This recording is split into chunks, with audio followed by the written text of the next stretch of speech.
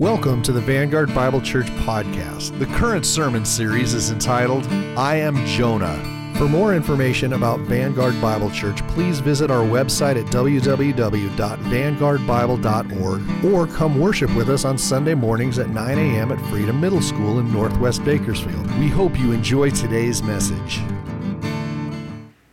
In 1974, our country was still recovering from the Vietnam War, the Watergate scandal, and reeling from a global oil crisis. Fuel prices had quadrupled in a matter of months. Fuel rationing was implemented by our government, and a national speed limit of 55 miles per hour was passed into law. It was a season in our nation's history in which all the bad news on the nightly news made Americans so desperate for some good news that all they wanted to do was to escape. Working class Americans weren't the only ones desperate for change, though. So was a 24-year-old young artist trying to make his way in the world named Bruce Springsteen and his E Street Band. With their first two albums having been commercial flops, Columbia Records was pressuring Springsteen and his band to produce a hit. The next record needed to sell well, or the band wasn't going to be making any money or any living making music. Change finally came when the band's manager handed out a rough cut of the single Born to Run to select disc jockeys around the country in order to tease the release of Springsteen's third album. Within weeks, the song became a hit, and as radio stations responded to listener requests to play the tune more and more, young adults overwhelmed record stores with requests for the copies of the single. Well, where is this song that we keep hearing on the radio? We want to buy it. And yet, record stores didn't have copies of it. With its blend of energetic horns, keys, guitars, and drums, Born to Run became a working-class anthem for teenagers longing to escape from their hometown and adults weary from the daily grind of work. Springsteen writes in the chorus, "We got to get out while we're young, because tramps like us, baby, we were born to run." The Lord says in His Word that we were all born to run away from God. We have inherited a sin nature that makes us prone to rebel like a toddler against the loving Creator that gave us life, just so we can make a mess of the life that we've been given. We're kicking off a new teaching series this morning in the book of Jonah called I Am Jonah. We're going to be learning about a man named Jonah that, well, just like us, was born to run. But the Lord graciously, gently, and firmly works with him and works in his life to get him back into a right relationship with God. I'd like to invite you to open up your copy of God's Word with me to Jonah chapter 1 and to pull out the sermon notes that are in your worship folder that you received when you came in this morning so you can follow along with me. If you need to borrow a Bible, you forgot yours, just raise your hand. We can loan you one. One of our ushers will bring you one. We want you to have a copy of God's Word so that you can follow along with me. A little bit of background as you turn there. Let me just fill you in on some context on Jonah and who he was and when the book was written. Jonah served as a prophet for the Lord under King Jeroboam II in the northern kingdom of Israel, around 793 to 753 BC. Israel was so spiritually bankrupt in that season of history at the time, because they were so spiritually bankrupt at the time, the Lord sent two additional prophets named Amos and Hosea to also preach repentance to them. So it was a three-prophet season of history. Not one, but they needed three to hit them on all sides to bring them to repentance. The book of Jonah is different, however, from other prophetic books, and that it describes one of God's prophets being dispatched to a foreign nation to preach, whereas most prophets, all the other ones, they were dispatched to preach to Israel. Another thing that makes Jonah relatable but also unique is that he's the only prophet in Scripture that tries to run from God. The rest of the Lord's prophets obeyed when they were given an assignment by him. Now, when most people think of the book of Jonah, they think of children's Sunday school, and they think of the characters like Jonah himself, who's mentioned 18 times in the book. Or they think of the large fish or the whale, who is mentioned only 4 times.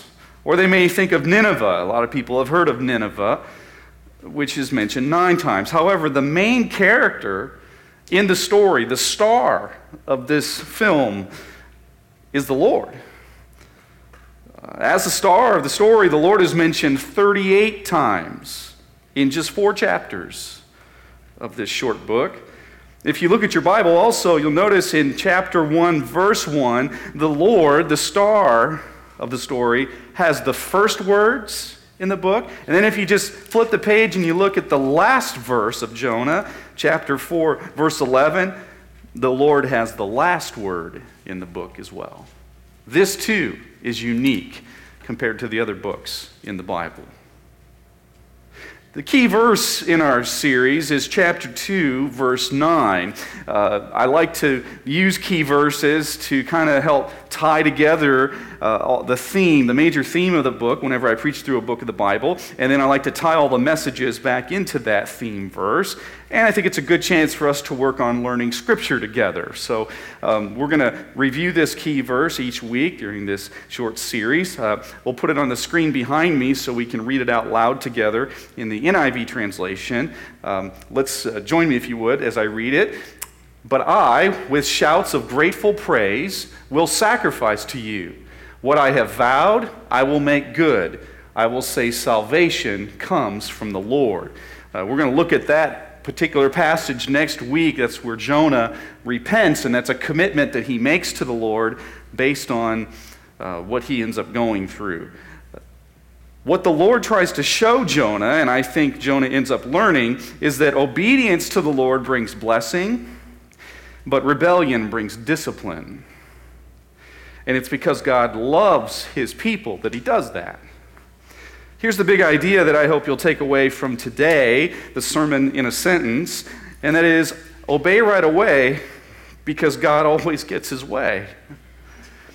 Now, it sounds trite and it sounds cute, and I've done that on purpose because I'm hoping you'll remember it and never forget that saying.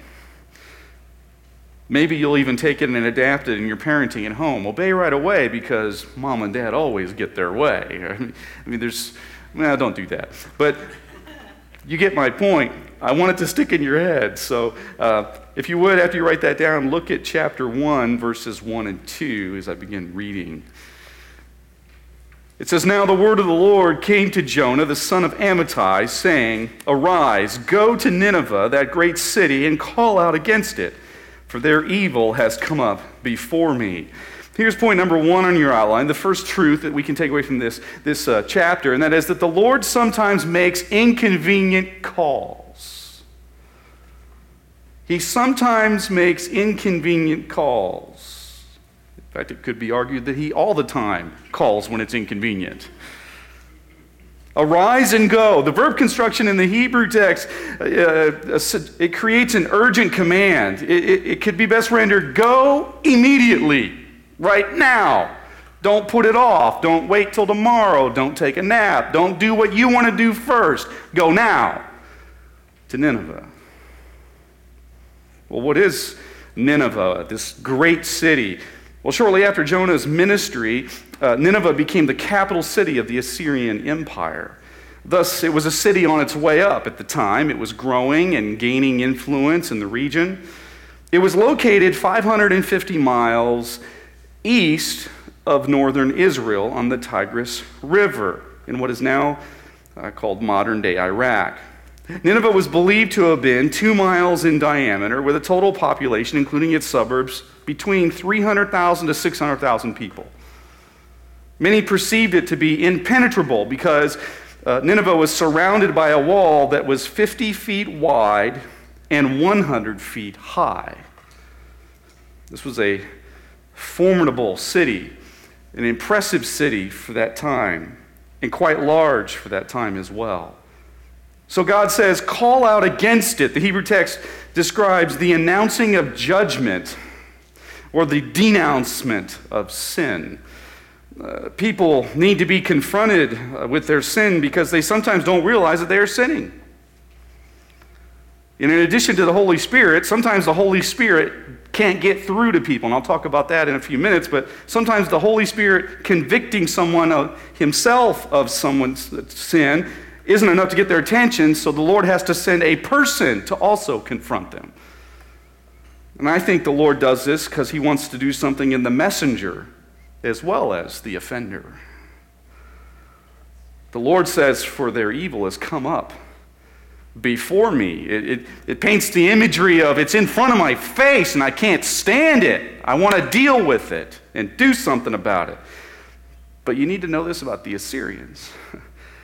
They were violent enemies of Israel, known for their wartime atrocities.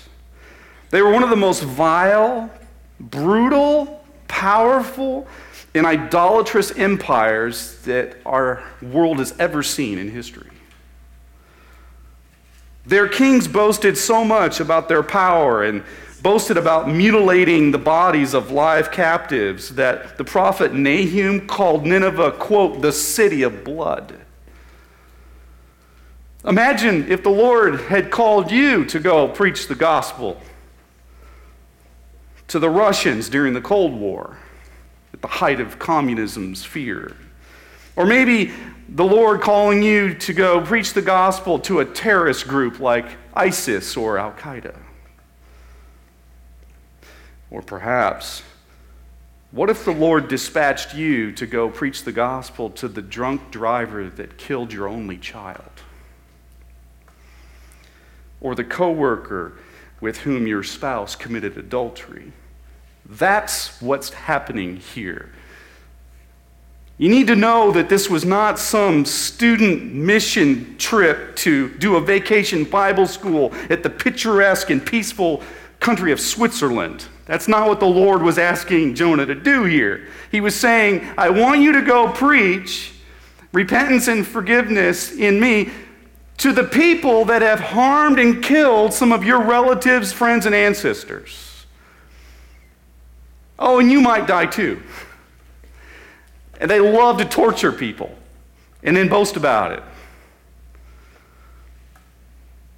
This was an inconvenient call, to say the least.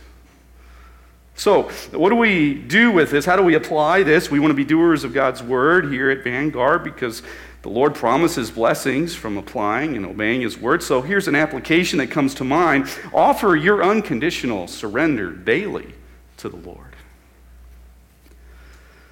Offer your unconditional surrender to the Lord daily. I don't know why this is, well, I have some theories as to why this has changed, but it shouldn't. But in recent years, it seems to have changed where surrender to the Lord for Christ followers has become optional. But what you need to know is that the normative expectation of Jesus Christ is that his followers would be willing to go anywhere he tells us to go, say whatever he wants us to say, and do whatever he wants us to do. That's why he is called Lord. Kyrios in the Greek New Testament. Master, where he calls the shots, and those that have trusted in Christ alone for salvation do what he says. He will not hesitate to tell us to love people we don't want to love, to serve when it's inconvenient to serve, or to live where we don't want to live, or to share the gospel with people that honestly we would prefer rot in hell. But the Lord will call us sometimes to do things like that. And he has every right to demand such allegiance in exchange. for what he's done for us. If you're not willing to be inconvenienced by the Lord, then your relationship with him probably hasn't changed you. And if you're not willing to be inconvenienced by the gospel, then the gospel probably hasn't changed you. Because what's interesting to me as I study the gospels is everybody that was changed by the gospel and changed by a relationship with Jesus Christ that encountered him were willing to do whatever he asked. They were willing to go wherever he told them to go, and they were willing to be inconvenienced by it. And there are some, possibly in this service or listening online, that need to do some serious business with the Lord on this topic of surrender.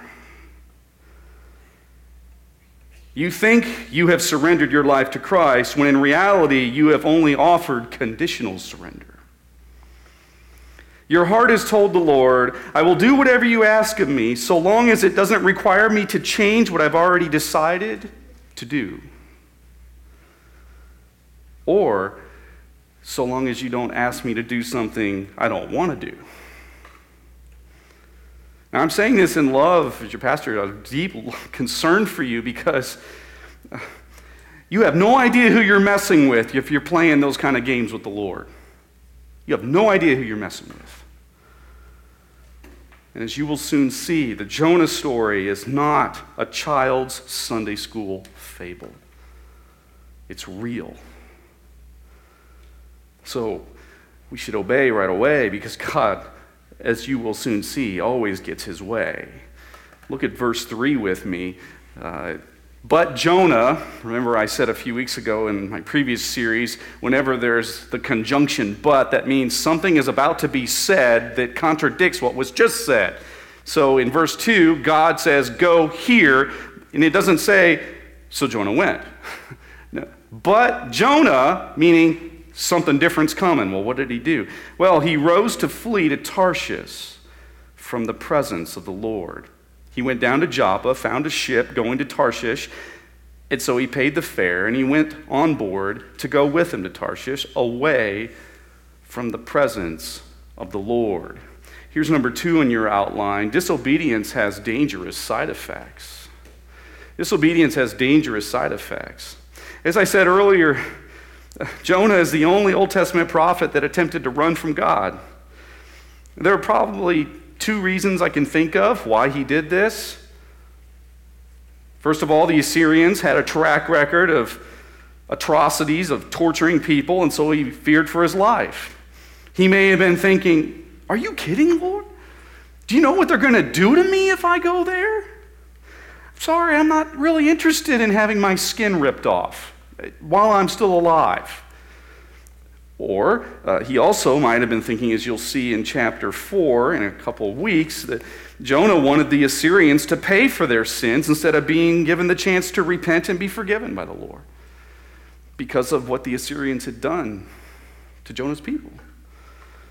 He might have been thinking, Lord, do you have any idea what the Assyrians have done to our people? They need to pay for what they've done. I don't want them to repent and be forgiven. So Jonah rose to flee from Tarshish. He flee to Tarshish, You need to know this, a little geography for you. I've told you that Nineveh was 550 miles to the east.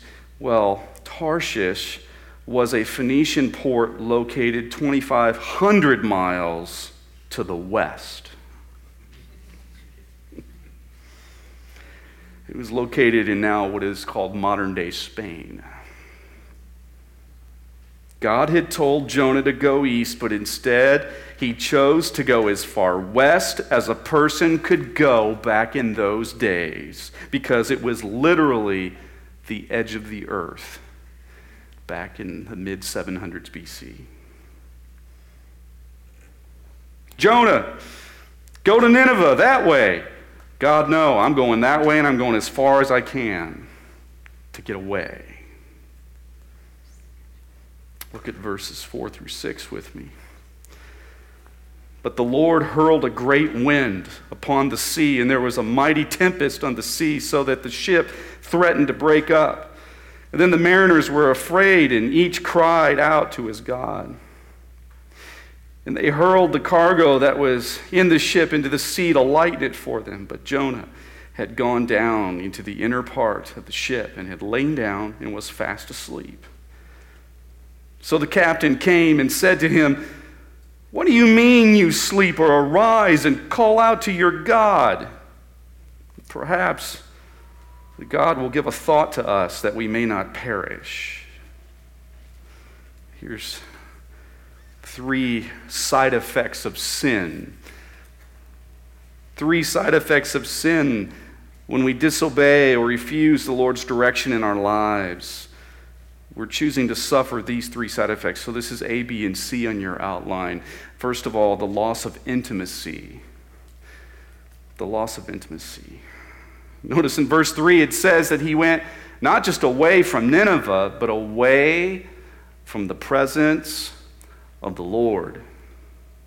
This phrase is mentioned 2 times in this verse, verse 3, and then a 3rd time later in this chapter. This breaks the Lord's heart, because when we sin, we forfeit intimacy with Him in order to have independence from Him. And that is exactly what the Lord doesn't want, because one of the many reasons that He sent Jesus Christ to die for us on the cross is that so that He could be close to us. So when we sin, we're saying, "I don't want to be close to you, Lord." And yet He has pursued us through Christ. Next, there's a hardened heart. Letter B is a hardened heart. It says Jonah was fast asleep, sleeping below deck on the boat while the mariners are fighting for their lives. It reveals how hard Jonah's heart had become. I think it's interesting, too, that these mariners, who were most likely seasoned sailors, are scared and panicking. So it reveals how bad the storm was, that this was not any normal storm. This was a really, really bad one. It would have been on the Weather Channel and all over the news stations and outlets, and there would have been breaking news, and your phone would be lighting up if it was happening today. So bad they had to throw cargo overboard. And yet Jonah is asleep. You know, when we fail to repent of sin quickly, the scriptures talk about a hardening of the heart that desensitizes us to the promptings of the Holy Spirit. Here's a cross-reference you might want to jot down that you can look at later. Proverbs 28, verse 14. In Proverbs 28:14, it says, "Blessed is the man who always fears the Lord, but he who hardens his heart falls into trouble." But he who hardens his heart falls into trouble. You probably have heard people say before that they know God wants them to do something because they prayed about it, they had peace about it. Or they know God wants them to go somewhere because I have peace about it in my heart, I've prayed about it. But not only is this bad theology, it's also one of several points of irony in the Jonah story. And here's why. Notice that Jonah had peace while he was running from God. Sleep is the most peaceful state human beings can be in. He was in the middle of a storm caused by God because he was running from God, and he's sleeping. So peace is not always the lone metric we should be using that we're in God's will. Jonah was outside of God's will and at peace with it. Next, besides loss of intimacy and a hardened heart, here's another side effect of sin, and that is prayerlessness. We stop praying. Verse 6, the captain says, "Arise and call out to your God." Another thing that happens when we run from God is that we stop praying. We don't want to talk to God. Jonah's hard heart made him not even want to talk to the Lord as the ship was going down. So here's another point of irony. There's at least 4 ironies that I found in this chapter. Here's another one. The unbelieving sailors were praying as the Lord's prophet was sleeping. The least expected people to pray were praying. and the one that should have been praying was sleeping.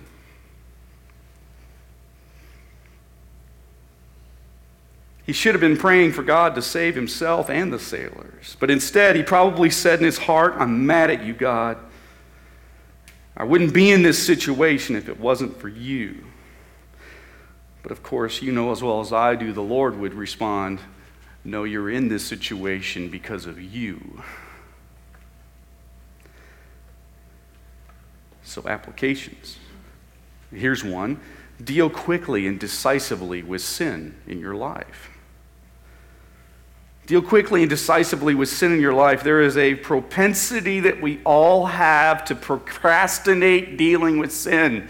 We can rationalize it and put it off, and it wasn't that bad. It was a little one. Or we can sort of crowd out the promptings of the Holy Spirit telling us, hey, that was wrong. You need to repent of that. You need to make that right. You need to go apologize to that person. And the longer we put it off, we put it off, we put it off. Like a construction worker or an air traffic controller that fails to wear ear protection. A believer can lose his ability to hear the Holy Spirit's voice the more he ignores it. To become so calloused that you can no longer hear the voice of the one who loved you like no one else is a scary place to be. Scary. So deal quickly and decisively with sin because it has a deafening effect on our walk with the Lord. Look at verses 7 through 10 with me as we continue to work our way through the passage. And so they said to one another, come, let us cast lots that we may know on whose account this evil has come upon us. So they cast lots, and the lot fell on Jonah. Then they said to him, tell us on whose account this evil has come upon us. What is your occupation, and where do you come from, and what is your country? And of what people are you? And he said to them, I am a Hebrew, and I fear the Lord, the God of heaven, who made the sea and the dry land. And then the men were exceedingly afraid, and said to him, what is this that you have done? For the men knew that he was fleeing from the presence of the Lord, because he had told them. Here's number 3 on your outline. Disobedience has widespread consequences. Disobedience has widespread consequences. They casted lots, these pagan mariners. Casting lots is something that shows up periodically in the scriptures as a means of determining God's will.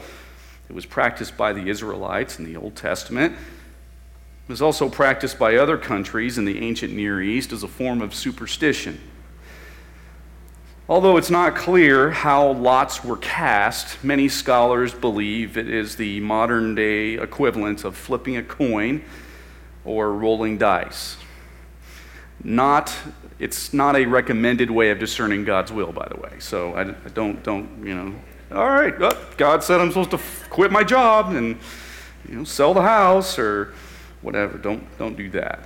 But there are 3 consequences of sin in these verses 7 through 10. 3 things that we need to make sure we notice that are happening to Jonah so that we take sin seriously in our lives. A is this, letter A, exposure of the sin.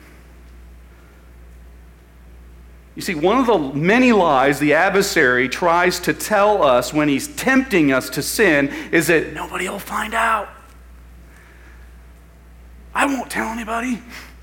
He won't tell anybody, or she won't. In another surprising example of irony, the Lord displays his sovereignty and his omniscience by using a bunch of pagans casting lots to expose Jonah's sin. Jonah forgot what David had written in Psalm 139, verse 7, where David acknowledges, where shall I go from your spirit, Lord? Where shall I flee from your presence? And the answer to those rhetorical questions in Psalm 139 is nowhere. There's nowhere you can go. There are several references in Scripture about the Lord exposing sin. He exposes it so that we will come to repentance and get right with Him. He exposes it so we can be set free from the guilt and shame of sin that separates us from Him. He exposes our sin because He loves us, and He knows that sin's not good for us.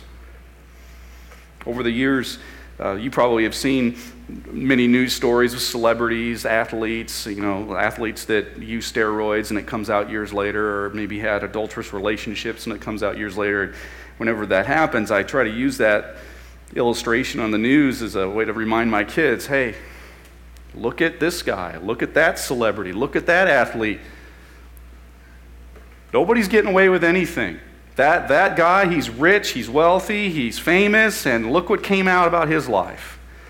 Look at this guy. He was, one particular athlete, baseball player I remember, was so guilty that he needed to clear his conscience after his career was done that he admitted he had used performance-enhancing drugs. And I remember pointing out to my kids, look, even if God doesn't expose it, some people are so miserable with their sin they can't live with it anymore. They got to come clean, finally, because the guilt is too much for them. So why sin? Don't do it. Notice, besides the exposure of sin, the next thing that happens in verses 8 and 9, letter B, is this. Jonah also suffered from a compromised witness. He's supposed to be pointing people to the Lord and leading them to the Lord, but instead the pagan sailors say, where do you come from? What's your country, and who are you? Jonah's name, and this is a big deal in Hebrew culture, his name means dove. And of course, the dove is a symbol for peace. His father's name, Amittai, which is mentioned in verse 1, means faithful and truthful. This is a big deal in Hebrew culture because living up to your own name and your family name was very important to them. But Jonah wasn't doing that. And to make matters worse, the prophet had brought a curse on the ship instead of a blessing. And in a similar fashion, when we claim to know Jesus Christ, or we talk about going to church with our coworkers and our neighbors or unbelieving relatives, but then fail to live out our faith, the adversary uses that to give ammunition to unbelievers to go, hypocrisy. You say you're a Christian, look at you. Look at how you act. And so our hypocrisy becomes an excuse not to accept Christ. So Jonah had compromised his witness. Here's another result or consequence of his sin. Innocent people were suffering. In verse 10, the sailors or the captain says, what is this you've done? You can see the shock. You can hear it leaping off the page. Once they realize that the reason we're going through this storm that is worse than any storm we've ever seen, the reason we had to toss the cargo overboard, which is how we're going to make our money when we arrive at our destination, is because this prophet, this man of God, is running from God. It's his fault, yet we're suffering as a result. Here's another irony. The ship's crew understood the seriousness of Jonah's sin more than Jonah did.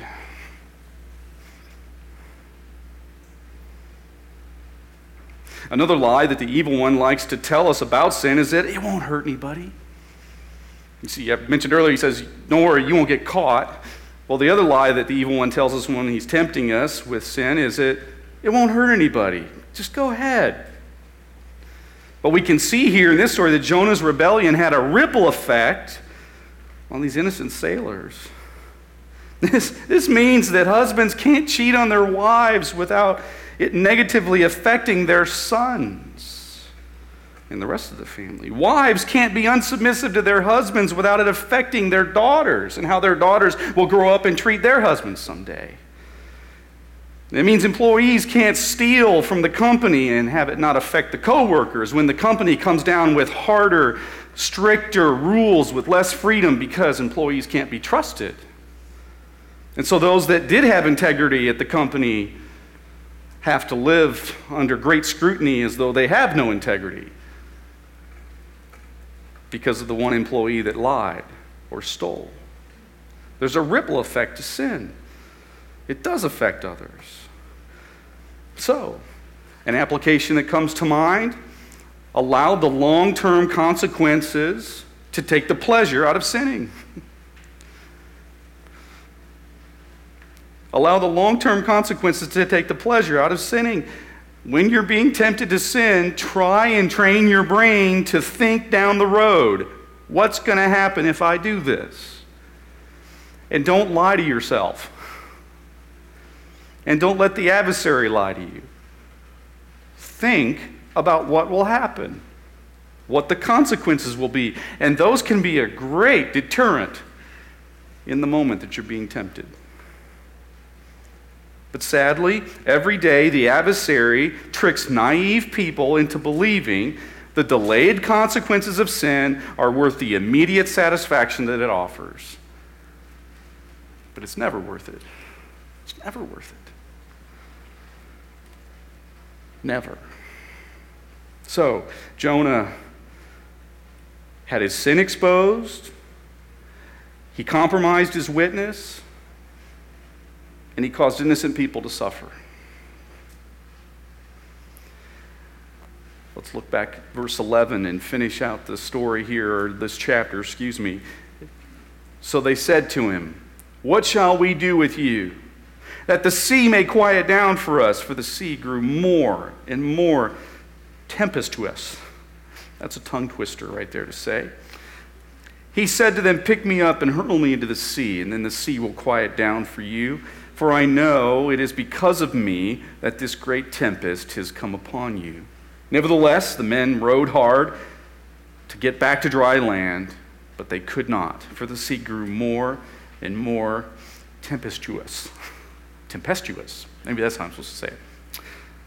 Therefore, they called out to the Lord, "O Lord, let us not perish for this man's life, and lay not on us innocent blood, for you, O Lord, have done as it pleased you." So they picked up Jonah and hurled him into the sea, and the sea ceased from its raging. And then the men feared the Lord exceedingly, and they offered a sacrifice to the Lord and made vows. And the Lord appointed a great fish to swallow up Jonah, and Jonah was in the belly of the fish 3 days and 3 nights. Here's number 4, the final point on your outline. The Lord will get his way at the end of the day. In yet another display of irony, the sailors needed to be saved from Jonah, and Jonah needed to be saved from himself. One of the repeated themes that we see show up in the book of Jonah is the doctrine of God's sovereignty. God's sovereignty is his governing, guiding hand in the glove of history.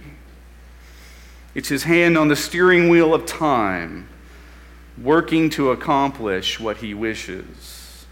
We see here in these final verses of chapter 1 that God uses his power over nature and creation to see that his plans are achieved.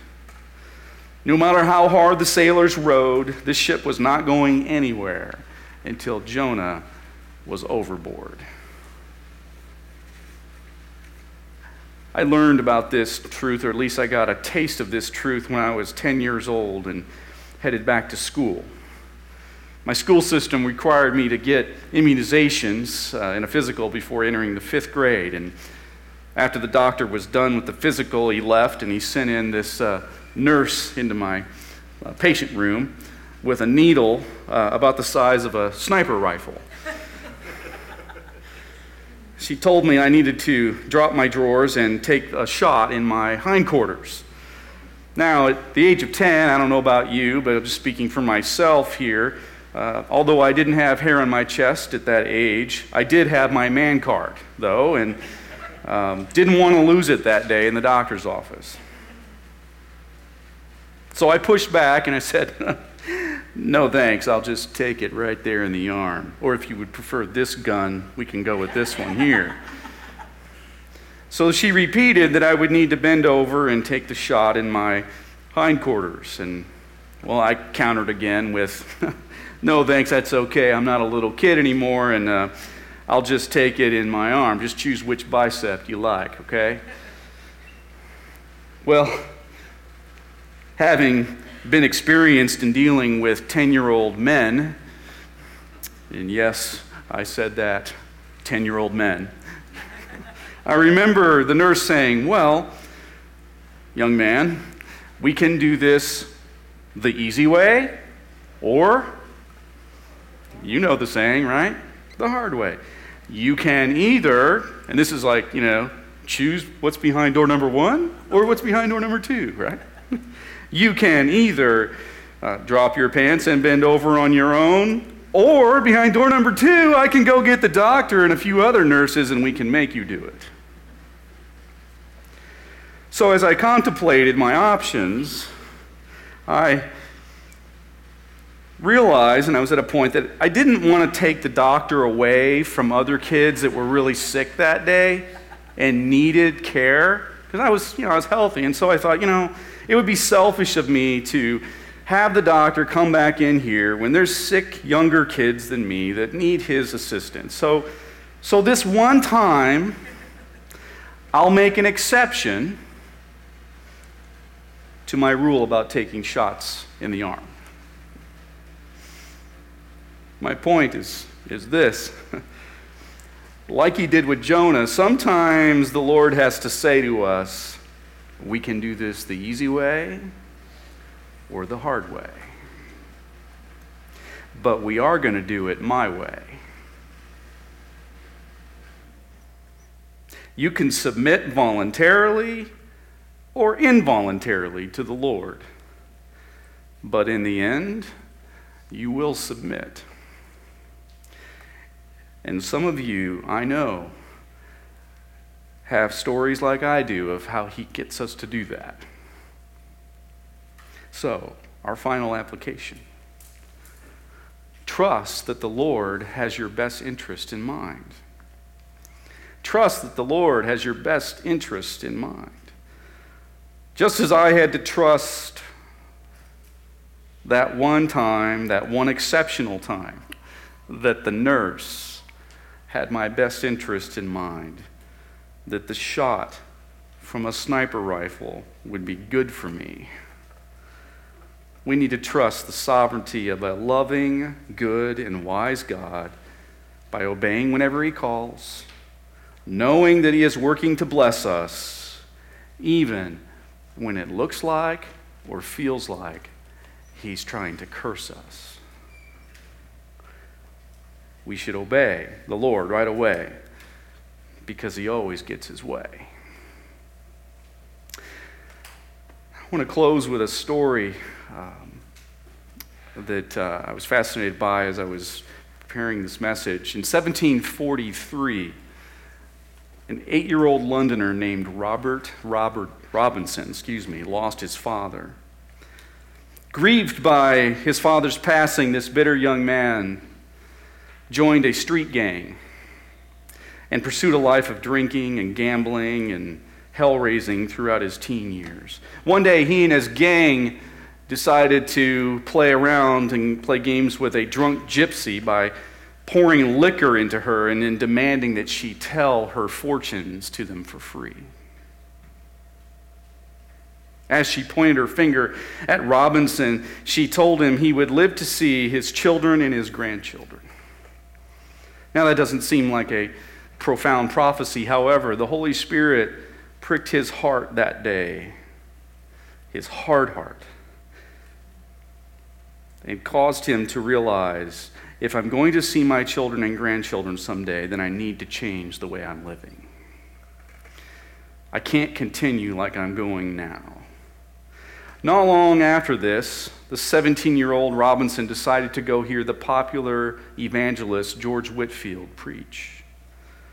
In order to disguise this conviction and the pricking of the Spirit on his heart, he persuaded his fellow gang members to go with him to this revival meeting and disguised it as, let's go and heckle all those Methodists and make it hard for Whitefield to get through to them. However, after Whitefield preached the gospel that day, Robinson left under more conviction that lasted another 3 years. Finally, at the age of 20, Robert Robertson repented of his sin and by faith trusted in Christ alone for his salvation.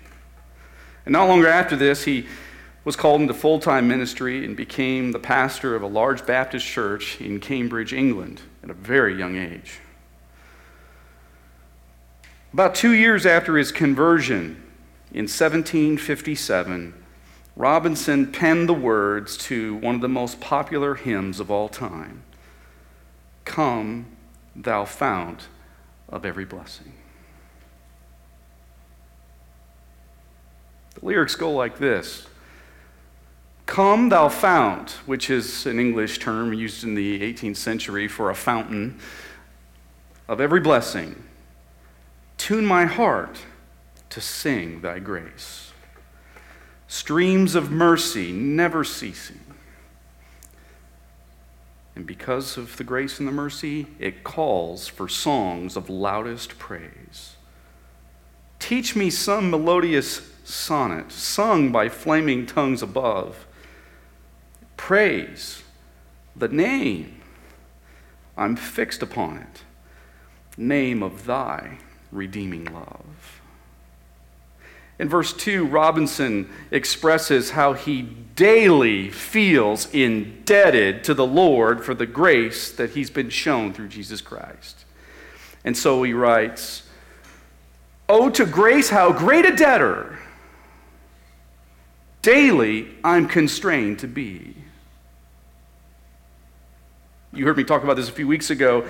In order to understand God's grace, you have to understand your sin and depravity, and that should make us feel in debt to Him as opposed to God owes me something. Well, Robinson got it when he wrote this song. He then asked the Lord to bind his own heart to God's goodness like a fetter. A fetter was a chain placed around the ankle to restrain a prisoner. Thus, Robinson, knowing his own depraved heart, said, I want to be so connected to your goodness, God, just lock me up with a chain because I'm so stubborn and proud and sinful. I will leave good things from you, but I don't want to do that. So put a shackle around my ankle and chain me to you so I don't leave you. That's what it means. Let thy goodness like a fetter bind my wandering heart to thee.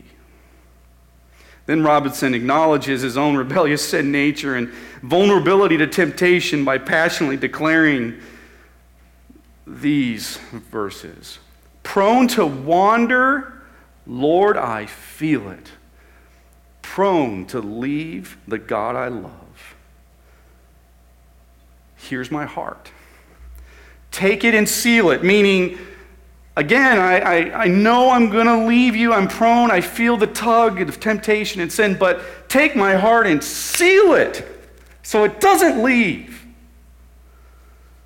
Seal it for thy courts above.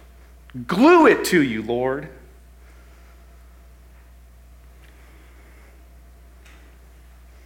Come thy fount of every blessing. You may have been born to run, but God made it possible for you to run to Him by being born again through repentance and faith in Jesus Christ. If you need prayer or you have questions about how to have a relationship with Jesus, I'm available after the end of the service. Would you join me as we close in prayer?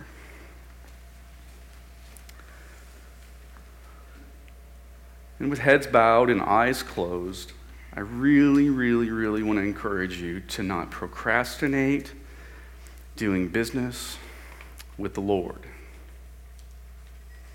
If He has been tugging on your heart and speaking to you, please don't walk away from this moment.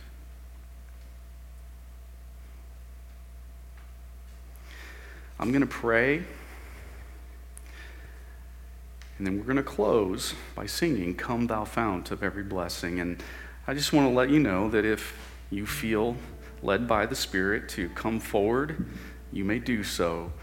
If you want to kneel down here at the steps and pray, you can do so. If you want to recommit your life to Christ, if you need to repent of something, if you need prayer, I'll be down here waiting for you. Father, thank you for the story of Jonah. Jonah gives us hope, Lord, because he's human like us. He's somebody that we're going to learn here in the next couple of weeks that you use profoundly, but he's also profoundly flawed like us. Some of us here, Lord, can testify to being prone to wander. Some of us here, Lord, have been angry at you, disappointed in you, and have run from you, trying to escape your presence. And yet, Lord, what we see here and we see in other passages of Scripture is that there is nowhere we can go to outrun you. So, Father, please, would you speak to hearts this morning? Would you gently but lovingly and firmly encourage those that have been running? Would you help them to stop running? Father, would you put your arm around them and remind them just how much you love them and how you have better for them than what they've chosen? And Lord, for those that maybe feel constrained or trapped where they are and they don't understand what you're doing, they haven't run, but they wish they could run, would you encourage them and let them know that you are with them, that you are working, and that you have a good plan for them? And finally, Lord, for those that have not yet trusted in Christ for their salvation, Father, please would you reveal Jesus to them? Would you bring them to faith in Christ? Would you help them to see that they are a sinner separated from you, yet through Christ, in faith in Christ, they can be reconciled to you, have peace with you, have forgiveness, and have the gift of eternal life. Thank you, Lord, for making that possible through your Son. We pray this in Christ's name. Amen. Again, we hope you've enjoyed listening to the Vanguard Bible Church podcast by Pastor Cary. For more information about Vanguard Bible Church, please visit our website at www.vanguardbible.org. Have a great week, and we hope to see you at Vanguard Bible Church.